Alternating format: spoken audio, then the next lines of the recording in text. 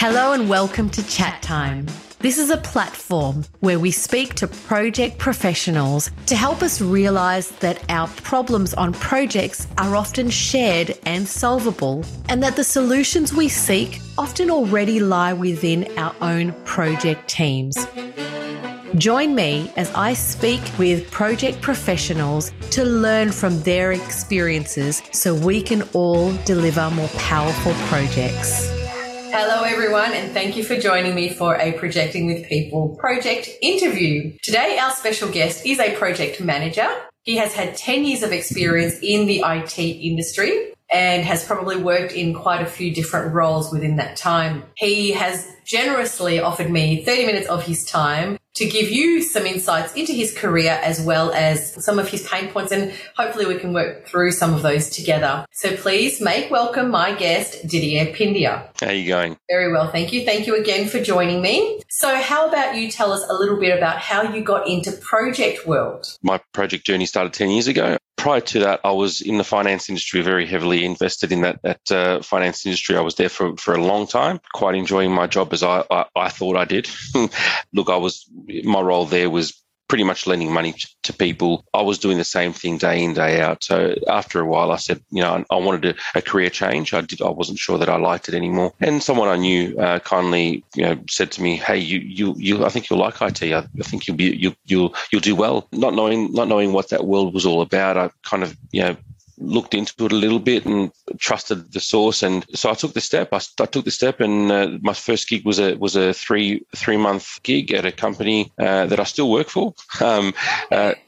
Three-month stint resetting passwords for the SAP application. SAP being it's one of the applications that we use in IT, and resetting passwords. I went in there. They said to me, "Look, press this button, and that's all I knew about IT. Really didn't know anything about what the teams did or how they worked together. But sure enough, look, after a while, I became more comfortable and confident, and the team leader there said to me, "Hey, did you want to reset some other passwords for another application?" I said, "Well, yeah, sure." So my three-month stint actually extended to 6 months, and look, I think just by asking questions and showing some interest in the whole industry, I was curious. I very much likened it to what I usually do at home in terms of the stuff that I do day in, day out, and programming my Foxtail for to record something, or just little things like that as an example. But anyway, so look,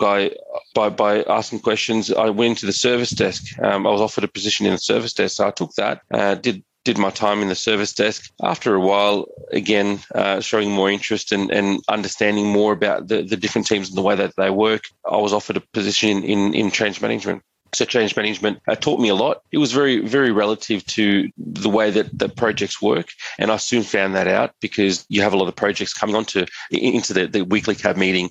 So I understood that that they follow a lot of processes, same as we did in service desk, but in terms of implementation, testing, and all those processes. So just to interrupt for a second, Didier. So when you say change management, you're not talking about change management where you're doing corporate affairs, you're helping people going through the changes. So it's not a cultural change manager. That's right.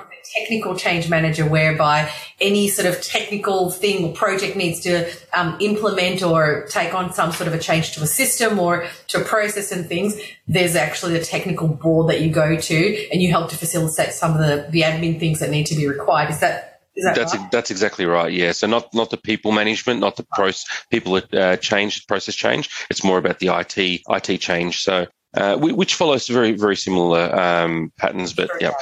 Yep, absolutely. So, look, I think after my change management stint, I became acquainted with a lot of project managers, and I was again offered a position on a project as a coordinator, which is not dissimilar to the change management role. So, I went along there, and I started doing the coordination of different projects, understanding more, learning more, and was able to. I was given a project to run myself, so.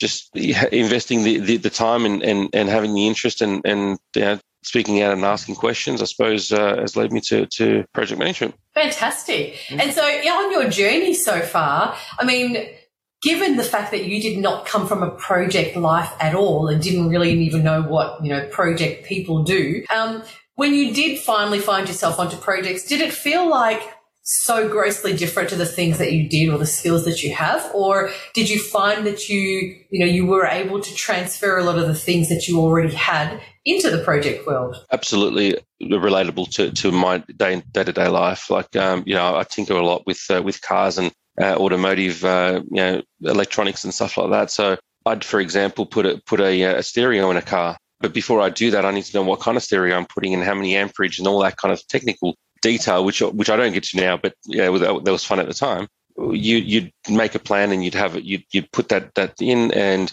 then you'd have to test it, right? You'd test to make sure that it's all working okay. And then my son would get in the car. Are you happy with the sound? So then you get the business okay. I love it. Yeah, the testing plan was solid.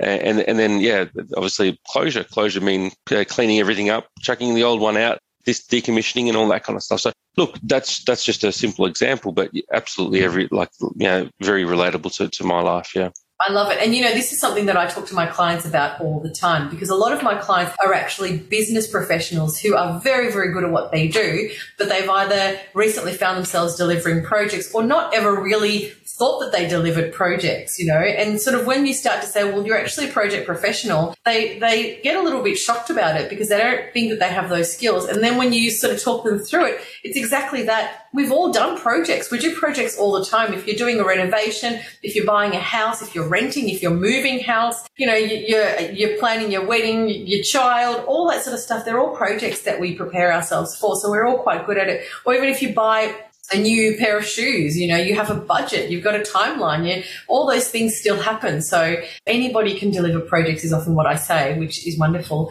And so on your career, Didier, with projects, what would be one of your highs and perhaps one of your lows? Look, I think probably one of the highs was a company merge, pretty much. Within while I was exiting or in the change management role, actually, we had a company merge which opened up a lot of opportunities. So the company merged into two different companies. A lot of opportunity came, and I suppose it just created opportunity for me. It also shook up the momentum, I guess, of that IT company that I worked for, in terms of new processes, new people, a fresh beginning kind of thing. So and that worked well for me anyway. Look, a project a low would probably be the lowest point is probably when I came into IT and I knew nothing. And it was scary. It was a scary world, knowing finance as well as I did, taking a leap, not understanding what a server was and how it was so relative to the applications we use or the networking components, that kind of thing, right? So just the unknown. Yeah, that was pretty scary. That was probably the biggest low. Yeah, I can imagine, and it's particularly when you've come from a career where you were the senior, you knew what you were doing, you were probably dictating some of the terms and things, and then having to take such a big step back. But was it worth it? Absolutely. I wouldn't go back in that at all. Fantastic. Well, that's a very, very good story to tell. So on your journey, what have we've kind of asked about your high and low, and I know you mentioned about starting again, that career change was probably a low for you. But what would be your biggest battle, or maybe a couple of, top battles on projects? So your pain points, I suppose? Yeah, look, one of the biggest pain points, I suppose, I'll fast forward to today as a project manager. When I'm setting up the project, you go through your normal everyday, doing a schedule, doing a plan, all that kind of thing, getting the budget. And then it comes to people, right? People, building a team, I find, is always a solid team is always the hardest thing. You can build a team with very experienced people, but is there that chemistry? The chemistry for me is probably the biggest, the most important thing within a project team. Simply, if you've got a good team, things work. You can make things work. If you've got a bad team, they just don't see it. It just gears grinding. Do you know what I mean? Yes, absolutely. Yeah. So I'd love to know, what is your definition of a bad team? I wouldn't call it a bad team as such, but just a team without chemistry. For example, you might have an issue. Someone might be unwell, right? And happens to all of us. At the moment, it's very at the moment, it's very common. And that person may not be in a position to take time off. So they might be at a 50% capacity as what they normally are. Now, a bad team could possibly say, well, he's not delivering on his section there, or just, do you know what I mean? Like an example, good chemistry, I find obviously the opposite of that. So everyone would pitch in, everyone would pick up the slack and bring, and move to the same goal, to the same direction. Regardless, someone might have to leave. Those other people would do what they need to do to be able to pick up that slack and carry the team forward until we can get a replacement, that kind of thing. Yeah. No, that makes perfect sense. Okay, so I guess I have two questions. The first question is, who sets up your team? Do you choose the people who form your project team, or is that something that's done for you? No, look, it's largely, project management project managers will interview and choose the team. Yeah, absolutely. As with not just where I work, but probably very common around the industry, my industry anyway. People, right? So as a project manager, I know that this person has done a good job previously. Let's bring him on. I found that myself when I was doing project coordinator role. I did well in the project and they were happy with what I did. So that same project manager brought me somewhere else on another project and just, yeah. Yeah, no, fair enough. Yeah. And so if you get to pick your people yourself, why wouldn't you always end up with a good team? Team chemistry is different to, obviously, the technical ability of your team. So you might need a certain person that does something really, really well, and you kind of need that person for that purpose. But he clashes with the other team, the rest of the team members, right? So clashes with the rest of the team members. So, and you might just need to manage that person and that environment. It can very quickly become a very toxic environment when no one really gets anything done if it's not, I suppose, managed properly. But look, again, to have a team that with good chemistry, flow nicely together. I think that's where makes the dream work. I think No, I understand. No, and totally. And I think the thing is that good chemistry comes with time. It comes with trust. So, and you can't develop trust overnight, particularly when you don't know somebody, because people don't develop trust based on somebody's title or their years of experience. They base trust based on how they feel they're being responded to and how they get to respond to somebody else as well. So that's why it's so important. Give you some of my tips and insights as to how I think, that could work and some of the things that you potentially could consider. But before I do, I guess the question I have is, you mentioned before about you do sometimes need to bring somebody on because they have the right skills versus, the right attitude, if you like, for lack of a better term. And I totally understand that. We've all been there and we've all sort of had to do that, or at least known of that situation happening. I think there is a very fine line between, how much of the technical skill set do you accept or do you go for, and at a cost, and compromise the way that his attitude, fits into the rest of the team. Because I think sometimes you actually have to make a call when it comes to the technical skills and go and find somebody who's maybe not as technically savvy and train them up a little bit, or go and pay somebody else a little bit more money. But getting the right environment actually is much, much more critical, because otherwise if it blows up, nobody trusts that person and you're going to end up having to manage when we say manage everything, you can't possibly be everywhere at the same time, and you don't always know. And sometimes when the team feel like they don't want to deal with a particular person, it's very hard to come back from that place, particularly when you have a high-pressured environment. You end up putting out spot fires pretty much. Absolutely. And sometimes those spot fires can't be put out, and that's part of the problem. So you kind of have to make compromises in terms of what you're delivering and the relationships, and and it has a lot more side effects as well. So, but I'd like to know, how do you manage it? So, you talked about before that you have to manage it. Give me maybe one or two examples of how you would manage that scenario. And it doesn't have to be perfect. It's just more for, can somebody else relate to that situation, which I'm sure they can, right? Yeah, absolutely. Look, it is a difficult one. I've tried different tactics and not in no specific order, but obviously team building exercises. Trying to find something that they have in common. And I mean, look, I'll use one example where we did have a problematic, excellent resource, very technical, and knew exactly what he was doing, but didn't fit in with the team. But chocolate seemed to be the common point, where he loved chocolate, and someone else on the team that there was a bit of a clash with loved chocolate, and that brought them together, right? So it's fixes so many wounds, doesn't it? Absolutely. But look, it is a bit of a hard one. You've tried to. I've always tried to kind of find something in common where they can speak without having an argument.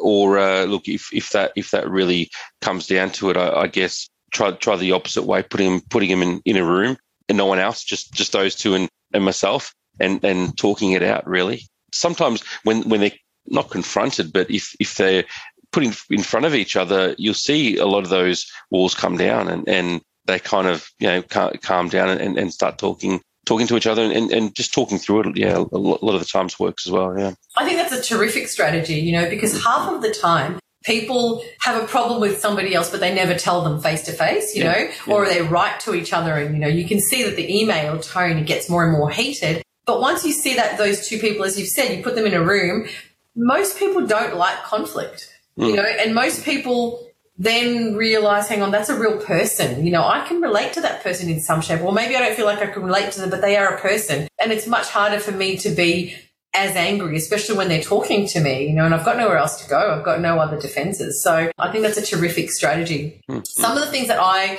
recommend is, firstly, and maybe this is something that you do, because I guess we haven't sort of gone through what's your process, and I'd love to be able to hear some of that stuff, but we don't have the time. One of the first things I do, and I would always recommend, is when you first develop that team, there are some ground rules that you need to set up. That's the first thing. But even before then, people need to understand what kind of culture are you actually aiming to achieve, because for some people, it might be, fluffy, nice, we all work together and I really want to know what you do on the weekend. That's a perfect culture for me. But for other people, it's like, I don't want to really talk to anybody unless I have to, and I just want to get my work done. And there's no necessarily right or wrong way to work, but there has to be some sort of general consensus amongst everybody. So there are a couple of things, if I was to unpack that, I'd say when you first form the team, I always do and recommend that team bonding that you're talking about. But team bonding can be really, really fluffy, where everybody says, okay, let's go grab a beer, or, let's go grab a drink, or these days it's much harder, let's grab a drink over Zoom, that type of scenario. Or let's make it a fun Zoom meeting, just as a team, and go around the room and introduce each other. That's fine. But what you really want to do is, what are we all trying to achieve out of this, right? We're all trying to help each other when we do get sick. And at the moment, and going forward, this is a real reality. So, how do we make sure that we develop and bring that trust in, bring it up to speed as quickly as we can? You'll never be able to fast track it too much. But I think if people understand what roles they do firstly, so am I clear on the role that I do? And then am I clear on the role that my team does, each individual? So we're not talking about titles. We're talking about you, Didier, as a person. What do you do every day? And maybe that means I shadow you and you shadow me, for half of the day or for a couple of hours or whatever it might mean. Or maybe we do, a spotlight of a team member per week, where we sort of talk about, for half an hour, that person gets the limelight and they get to tell me what is it that they do, or they get to tell the team what is it that they do. And then I want to hear about what is your pain point, as a team member, and I'll tell you mine, because if we understand, and sometimes the pain points are caused by the team, and that's why somebody becomes more bitter with the team, because they feel like that person, every single time they meet with my stakeholder, they go and give them the wrong information, or they never get what I need from them, Or they'll promise something that I haven't promised. Absolutely. And all of those things are things that we can all go, oh yeah, I can nod my head and, relate to those scenarios. But if I know that, Didier, your gripe is when people do or whatever it might be for you, then I'm going to consciously be more aware and trying not to do those sorts of things. And as a team, if we all start to do that and we all understand this is how we make that person's life easier. So when I'm going to speak to, that person or their stakeholder, I'm going to make sure that I already get it, because maybe they never even asked me to, but I already know that if I got that information for them, it would make their life so much easier. Or I know that if I was to just add an extra field when I'm capturing requirements, to capture the date of something, for example, that's just going to make that developer's life so much easier. Why wouldn't I do it? So if somebody does something nice for you or does something to help you, that definitely helps, in aiding trust, right? Yeah. So that's one example, but it's not just then fluffy team bonding, where we have a beer together, because I might not even like beer, and I might just be going there thinking about what time we get to leave and go home, because I don't really care about that sort of stuff. But what I do care about is somebody getting the right requirements or somebody not stuffing up the work that I do, So, and I think that's one of the key things. If we know what job we're supposed to be doing and then we know what our team is doing, it's much easier to then say, okay, well, when you're out, I can help with this. Or maybe you do those shadowing. That's something else that I've, seen done really well, and I've done where they do shadowing. You might be a developer and I might be, network engineer, a coordinator. Or coordinator, yep.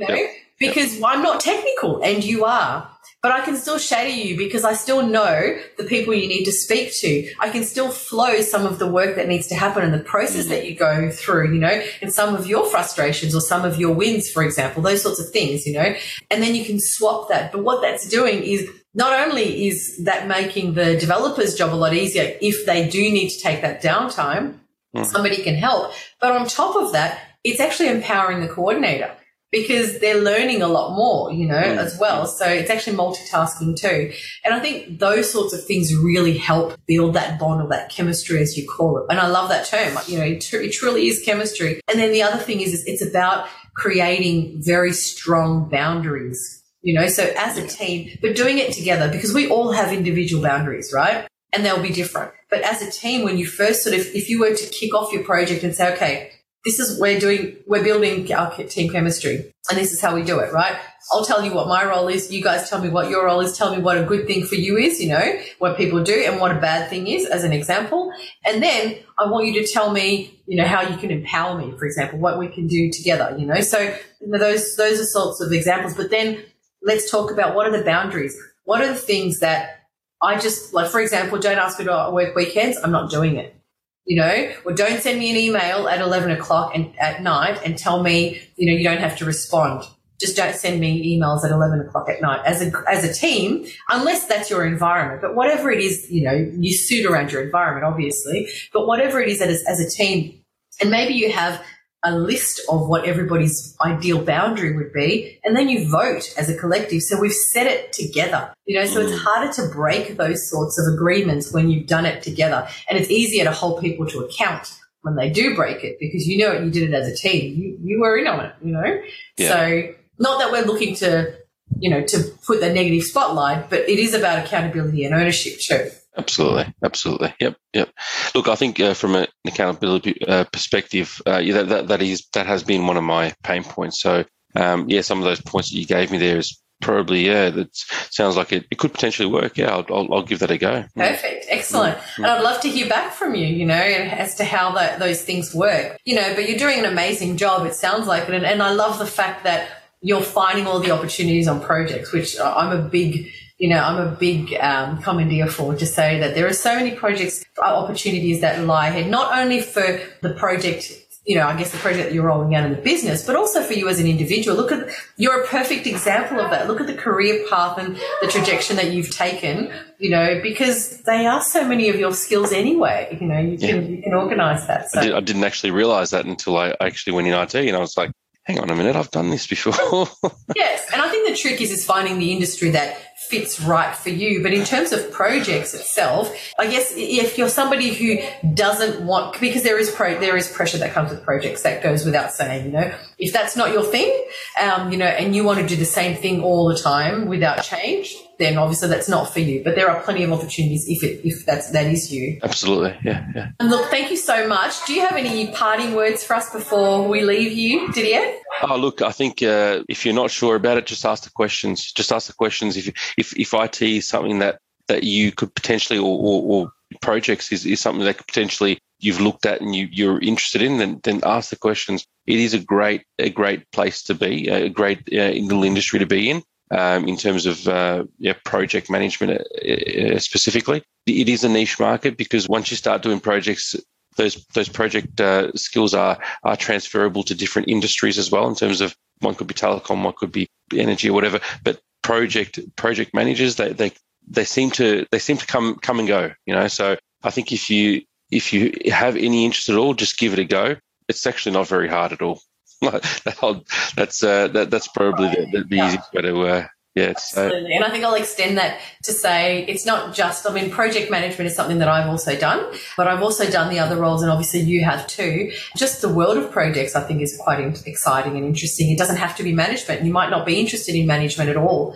Absolutely. I love the idea of being on projects, and being part of a team and the kind of the feeling that you get, it's not very often that a project fails, because if you've all got the common goal of success, then you're more than likely to succeed. So that feeling that you get when you're actually delivering something new to the business and ticking off those requirements that you set from the very start, it's a sense of achievement. So and then the beauty about it is that you leave that behind and you start a new project. Right? So it's not that the same thing, mundane thing every single day. Next time you might be something completely different, but it's still a project, right? So absolutely, yeah. Fantastic. It has been an absolute pleasure speaking with you. Thank you very much for your time and all of your wonderful insights and helpful hints too. Thank you again for your time, Didier, and I look forward to hearing how those some of those tips and tricks have helped you, if they have. Absolutely. Looking forward to the next conversation. Excellent. Take care. Thanks, Corinne.